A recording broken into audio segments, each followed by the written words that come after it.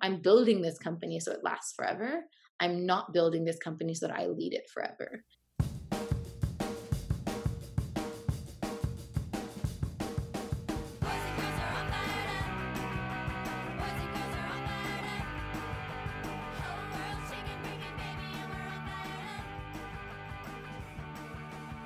Hey, Bomb Squad. Welcome to Radio Cherry Bomb, the show that's all about women and food.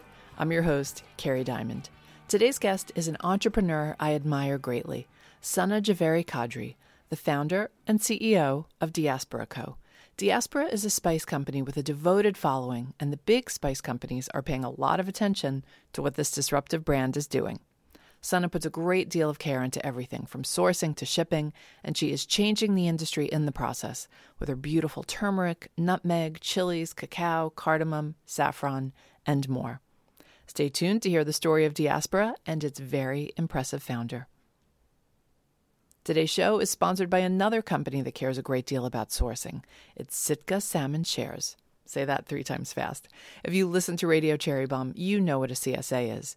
This is a CSF, a community-supported fishery. The Sitka Salmon Shares fish are wild caught in Alaska and the North Pacific by Sitka's fishermen and fisherwomen owners and their trusted partners. The fish are harvested in season, traceable to the source, blast frozen, and delivered to your door. I wanted to see what Sitka Salmon Shares is all about and support what they're doing, so I bought myself a premium share, which is $129 per month for 9 months, April to November. They do have other options, just FYI. What's coming my way? Maybe king salmon, albacore tuna, halibut, and sablefish, all sustainably caught by Sitka's small boat fishermen.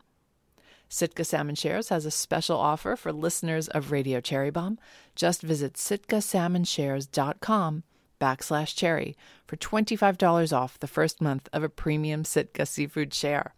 The Sitka folks say it's the best tasting seafood you'll ever have, guaranteed. That's sitkasalmonshares.com/cherry. And now for a little housekeeping. We are announcing the new issue of Cherry Bomb this week. Issue 16, Sweet 16. Julia Child is our cover star, and the issue is all about Julia.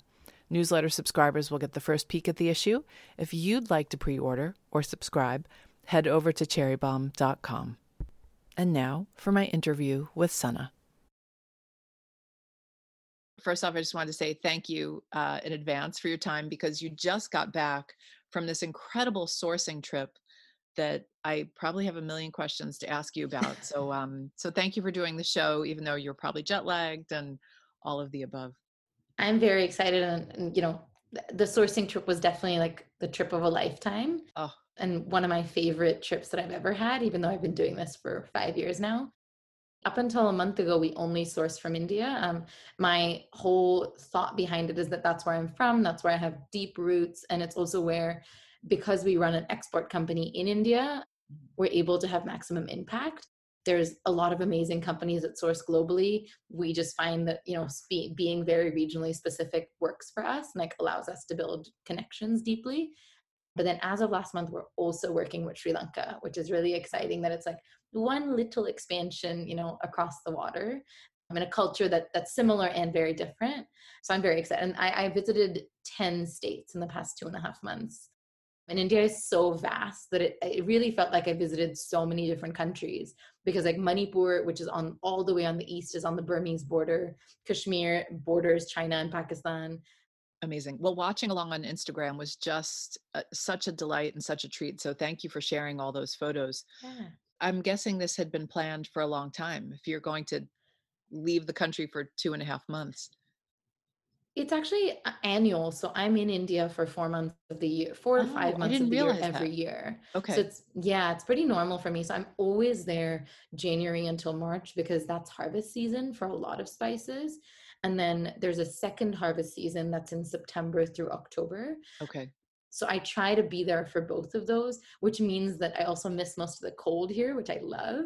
So I just like summer hop essentially. And India has our summer from April until June, and then a monsoon from June to September. Okay. So most things don't get harvested during that time. They're kind of just surviving. Got it. The model, I literally built this business because I wanted to spend time at home in India and spend time here. It was like trying to come up with the perfect schedule. And luckily, Spice Harvest aligned beautifully with my dreams. I would love to start with just what is Diaspora Co. Yeah. So Diaspora Co. is a single origin spice company, which means that we source from either one farm or one area per spice, which means that we have like total transparency and accountability of who grows it, how it grew, when it got here.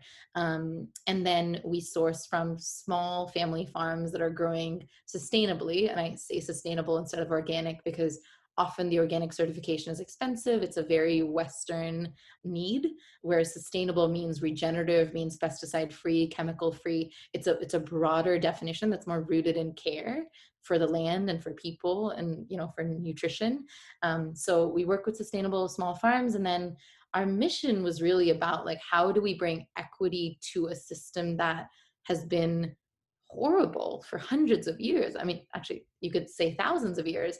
And for us, that means that the farmer sets the price, and like the farmer decides how much they want for their product, and then we build our margins and our pricing from there. So it's farmer led 100%. And in terms of beyond that, I think there's a cultural piece to diaspora, which is about being for us by us. I felt that as a woman from India, I'm third generation Mumbaikar, I didn't see myself, my culture, like the beautiful regional nuances of Indian culture represented in the spice trade, because it's always been a very colonial industry and it's always told through the white lens. So telling stories from specifically our point of view and marketing it from this like deeply cultural point of view was the exciting part of the whole thing. Now, what were you doing before you started Diaspora? I was a baby, but I was doing some things. I I know we should point out, I usually don't ask people how old they are, but we should point out how young you are to have built such a remarkable company. Do you mind telling us how old you are? I'm now 27, so I don't feel as young anymore, but I started the company when I was 23. And at 23, I mean, I lied about my age all the time. I told farm partners that I had a husband. I pretended to be 30 because I looked like I was 12, so nobody took me seriously. But I'm also very grateful that I started the company so young, because I was able to live on very little for very long. If you don't have funding as a founder, especially as a BIPOC founder, it's really hard for a really long time. So at 27 to have come into a little bit more cushiness is a nice feeling. You started with turmeric. Why did you start with that?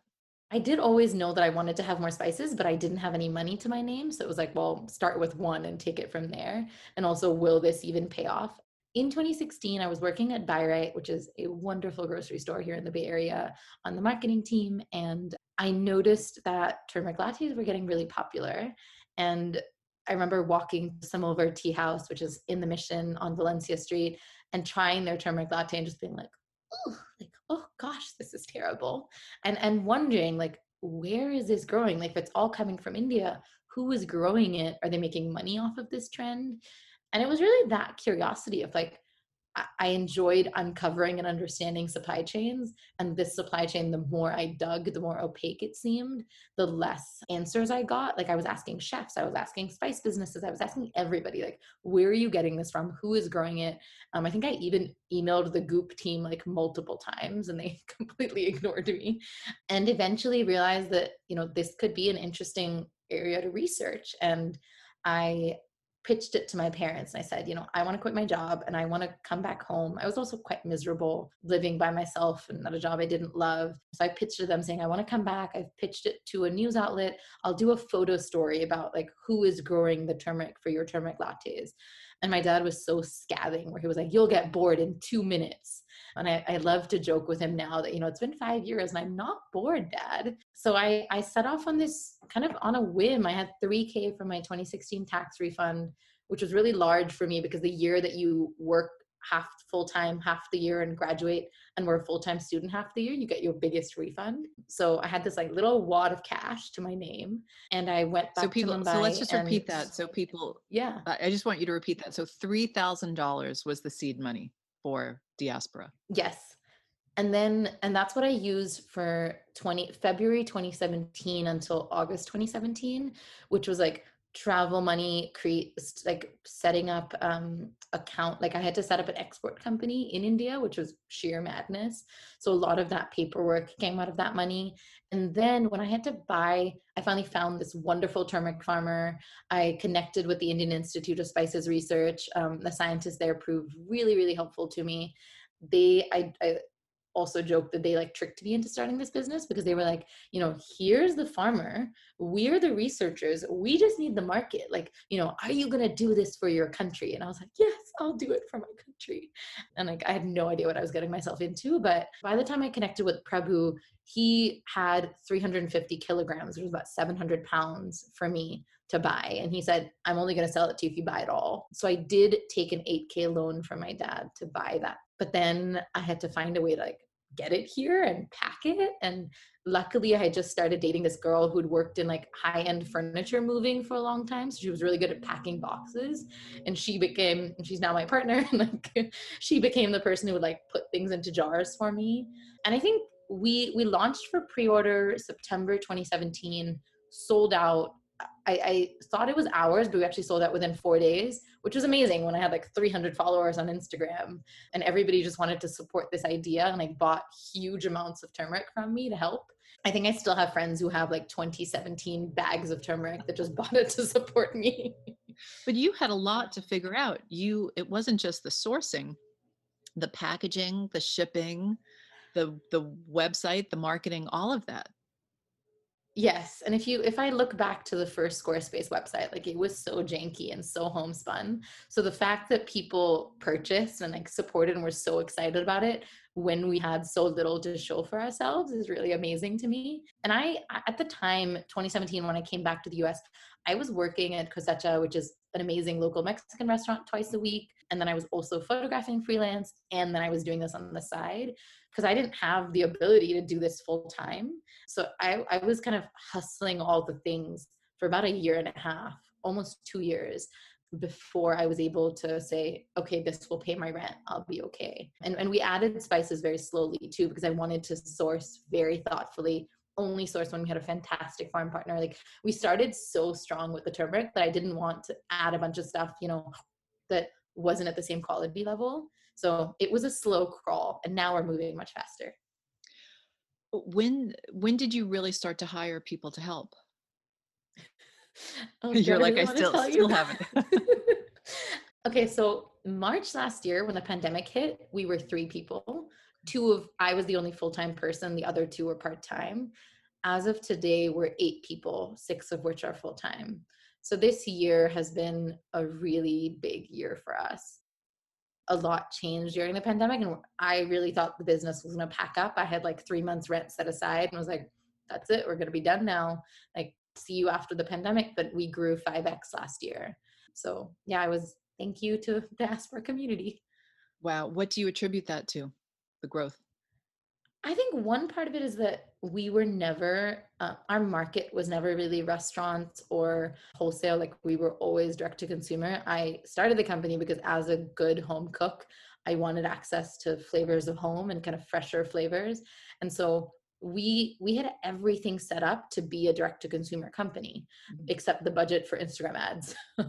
I think when the pandemic hit, we kind of looked around and was like, oh, that's us. Like we're the ones who can ship you spices really quickly into your doorstep. And we have all the relationships set up. I've always sent out these like long, rambly, thoughtful newsletters. During the pandemic, people were really into them. Your newsletters are fantastic. So we should give a little plug Thank to you. the newsletters. And if folks haven't signed up for it, it's one of the best brand newsletters out there. Thank you. I really try with them. I really feel like I hate my inbox being cluttered and full of, random branded stuff. So why would I do that as a brand to anybody else? Yeah, I think one was just being prepped as a D2C brand at a time when things moved online so quickly. And then the other one was people cooking at home and realizing that their spices were terrible and they didn't taste like anything and wanting a better option and realizing that for $12 they could significantly upgrade their cooking. Now, I want to go back to the start a little bit. So it wasn't just that as Yes. a home cook, you wanted better spices, you thought there could be better turmeric sourcing. You set out to decolonize the spice industry, which is a massive, massive goal. I mean, I don't know as much about the spice business as you do, but I would imagine it is controlled by a handful of companies. Yeah. And you decided to bite off this huge goal. I think it's called being 23 and not knowing any better. What I would love if you could just walk us through, like, what is the spice industry today, and who controls it, and what does it even mean to decolonize your spice cabinet? Yeah. Firstly, I started with this word of decolonize because I was like fresh off of my liberal arts education, was like, oh, decolonization.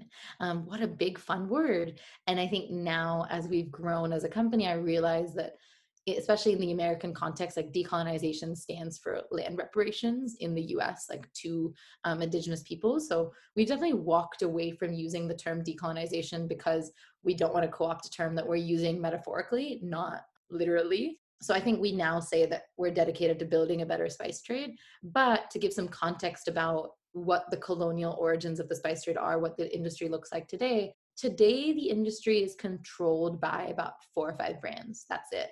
Like the globe, I'm not talking about America, I'm talking about the global spice trade. And that's because these are legacy brands that were set up, 100, 150 years ago. So colonialism might have ended and then it trickled straight into big capitalism. I've I've noticed that the big spice companies are talking a lot more about their sourcing. And I have to think that they are watching everything you do and reacting. Even though, Yeah, not to take away from what you have built, but you represent a small fraction of this industry, the spice absolutely. industry, but they're clearly watching what you do. Do you feel that? Have you noticed that? We see them placing orders, so we know that they're watching. Wait, I didn't even mean that. I meant like in how they're doing their marketing and videos and all of that, but Oh, they're placing orders. Wow. just that, they're placing orders so that they can see our product, taste our product, look at our marketing materials. We see orders from all the big 5 all the time, and I'm like, "Do you think we don't see this? Like, you're literally using your company email address."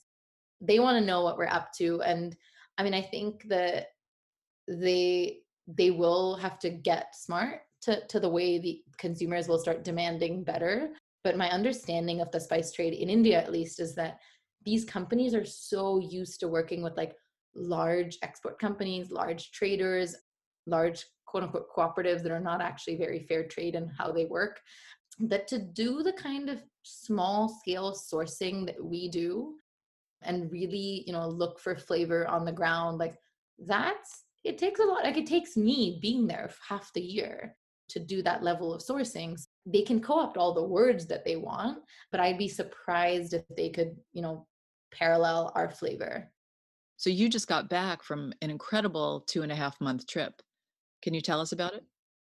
I live in Mumbai. That's where my family is, and that's kind of my base. I live in our tiny 2 bedroom with my parents for 2.5 months when I'm at home, which is always wonderful and a little bit special, where you suddenly revert to being an 8-year-old.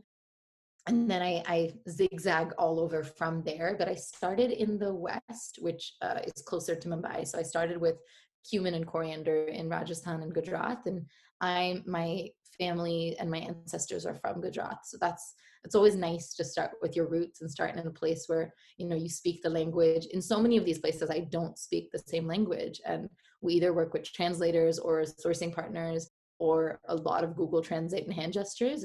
It's a mix of things. And then the most special trip that I made, I think there was 2 really special ones. One was Kashmir, where we went up and visited our saffron partners.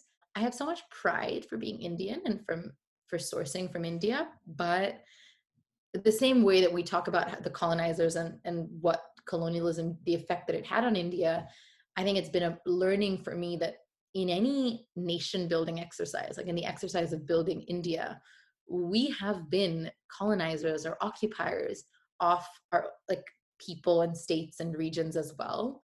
And so as a quote unquote proud Indian, how do you navigate that? Like how do you honor people's desire for sovereignty, for, their rights to be acknowledged, which is the case in Kashmir, where Kashmir truly wants to be free. I mean, it was a real learning experience of, I'm so proud of the work that we do and the people that we work with, but that doesn't mean that like my patriotism is blind, and doesn't acknowledge the areas that we source from that are really complicated, and where the Indian government has actually inflicted great violence on these Right, you areas. were there during the farmers strike, weren't you?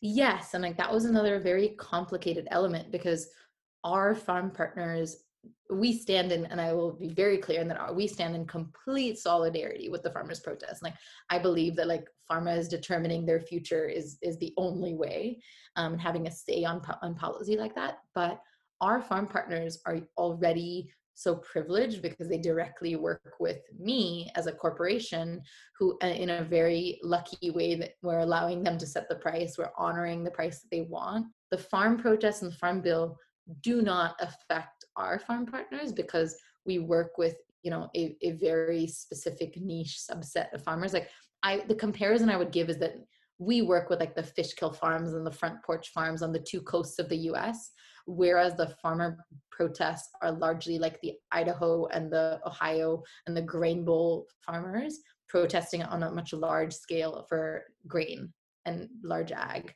But yeah, it was very complicated to navigate how the Indian government had also like pitted farmers against each other, where our farm partners, I often had to get into difficult conversations with them. It would be the way they would say, but we're able to be self-sufficient. Why can't they? Why can't those grain farmers in Punjab? And I had to say that this is literally the government pitting you guys against each other instead of you standing in solidarity with them. So it's a very complicated. We could talk about that for 2 more hours. You mentioned earlier, I can't remember whether we were recording yet or not, but that sometimes you had to pretend you had a husband.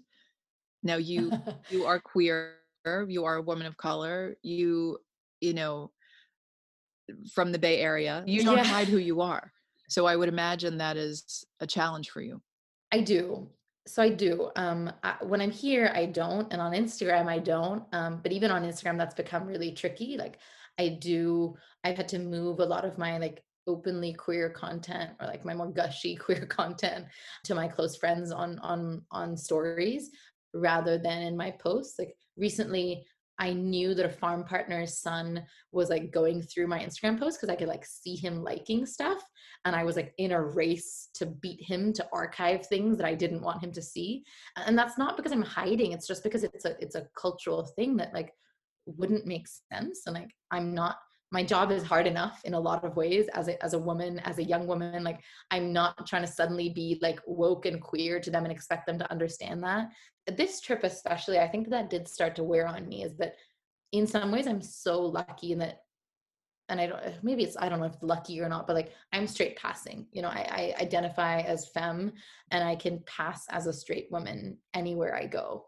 And that means that I can easily conceal my identity and mask, but that's exhausting at some point, to pretend you have a husband, to pretend that you are going to get married to a man at some point and have a traditional Indian wedding. Like all of these stereotypes of like what my farm partners are just like making small talk with me. They're just trying to connect with me in some way, and not understanding that like there's no connection around those things, and I'm having to lie or fake it or divert the subject. Whereas in the Northeast, so in Meghalaya and Manipur, which are places that I had visited before and like developed farm relationships, but I hadn't sourced from, it was really incredible this time to be able to be honest with our farm partners about who I am and who my partner is and like my life, because the Northeast is honestly just a much more progressive part of the country.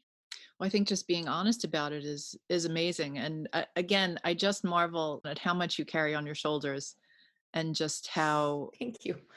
and just being so honest about it. I have so much admiration for you and how you have built this and how you continue to build this.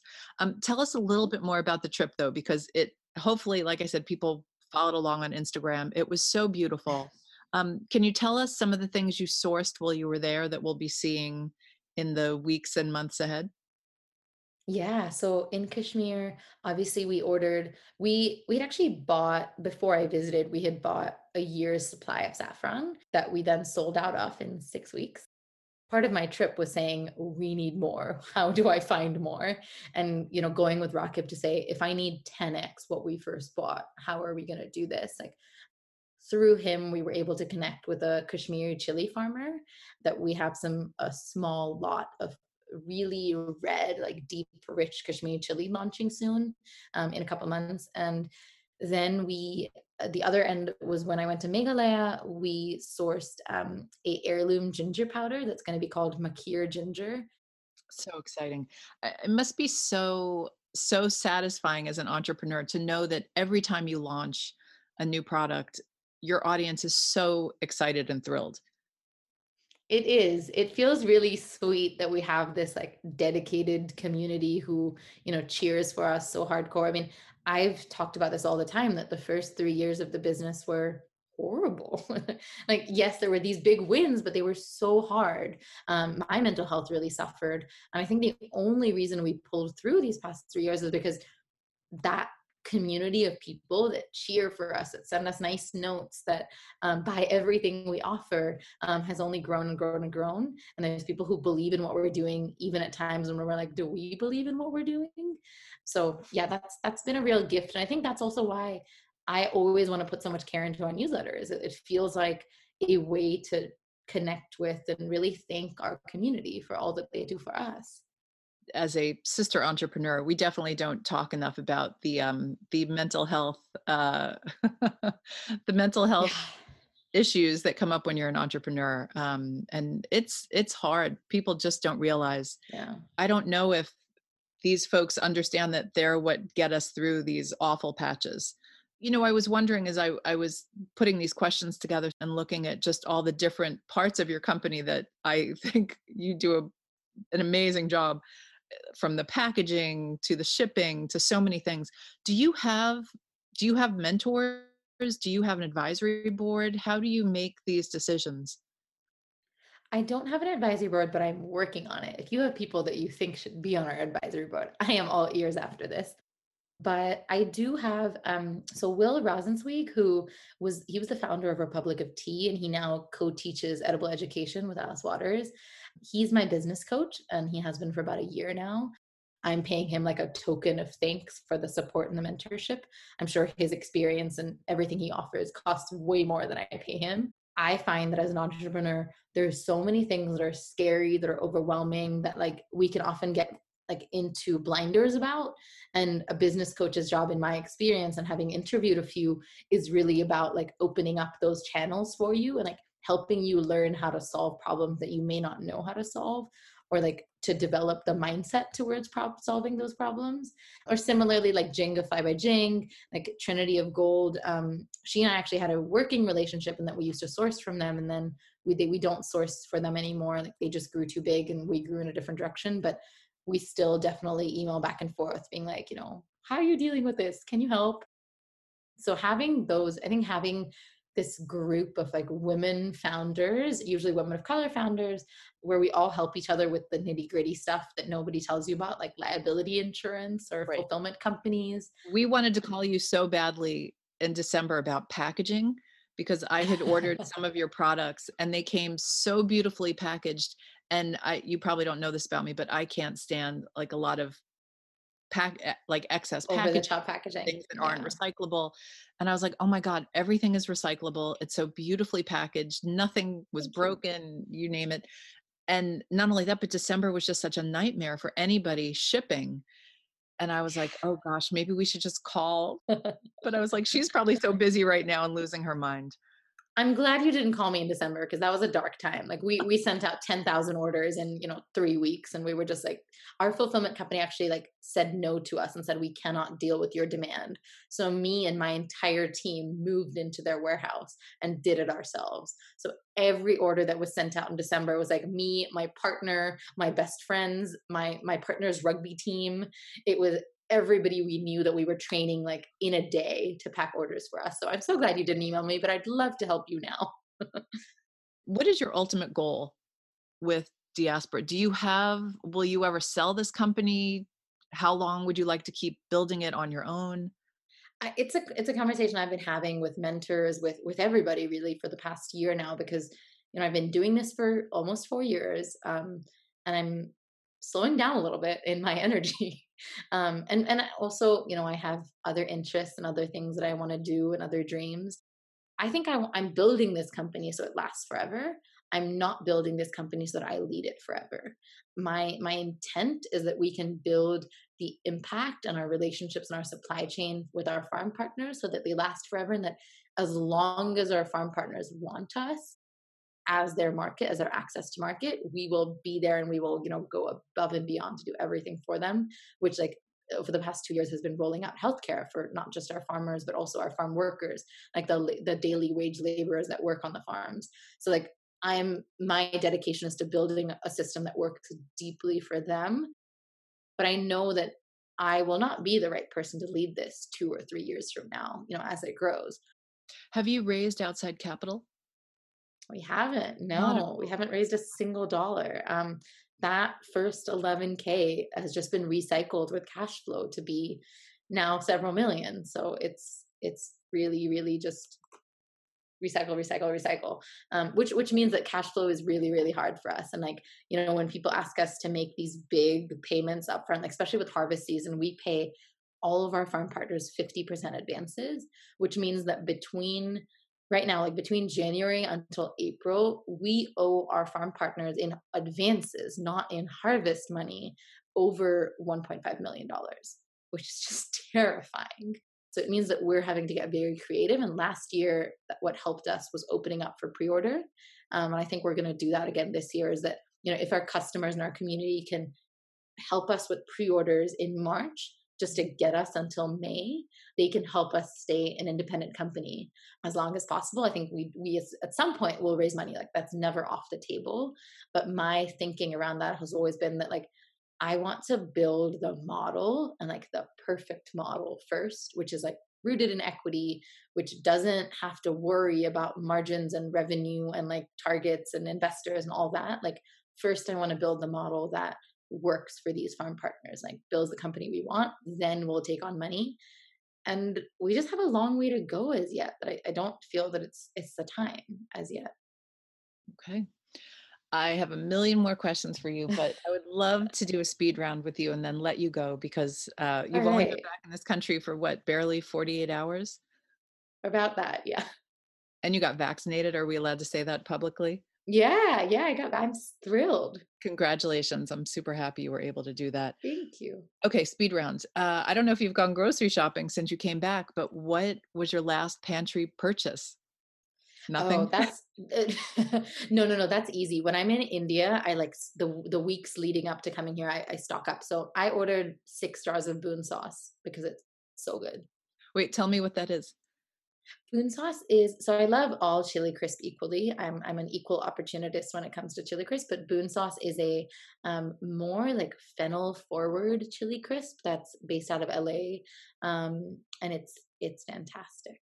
Yum, fennel forward one. Okay, I have to try Yeah. that. What is your most used kitchen implement? Oh, I think it's my rice cooker. I have an adoration for my rice cooker. What is a song that makes you smile? Oh, there's a song called Ab Hoga Kya, by Pratik Kuhad. It's an Indian, like, indie songwriter, and it's just cheerful and wonderful. I've gotten really into, like, independent Indian artists right now. Do you have playlists on the diaspora site? No, but I was thinking that we should probably have some, like, especially, like, from regional music from our farm partners. That would be a lot of fun. So stay tuned. Okay. Oldest thing in your fridge? Oh God. Capers probably. I never know what to do with them, but I always buy them. They might last forever. I Yeah. hope I so. think I've got some really old capers, some really old cornichon that I should probably do something with. Okay, last question. Dream collaboration. I know you do a lot of thoughtful collaborations. This one's easy. I've been like scheming this since I was a kid, working with Patagonia.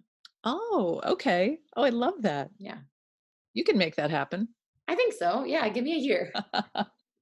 We'll give you a year. We'll check back in 12 months.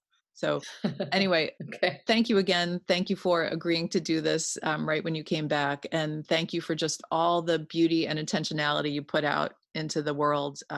Can't thank you enough. You're a role model for me. it's very mutual. And I said this before we started recording, but I've been listening since before I was, when I was in college. So this is a big deal for me. So thank you. That's it for today's show. Thank you so much to Sana Javeri Kadri of Diaspora Co. for joining us and for being an inspiration. Be sure to check out Diaspora's products at diasporaco.com. If you are a Diaspora super fan, mark your calendar because the Spring 21 Harvest pre-orders launch March 31st. Thank you to Sitka Salmon Shares for supporting this episode. You can check them out at sitkasalmonshares.com. Radio Cherry Bomb is produced by Cherry Bomb Media. This episode was engineered and edited by Jenna Sadu. Thanks for listening, everybody. You're the bomb. I'll have what she's having.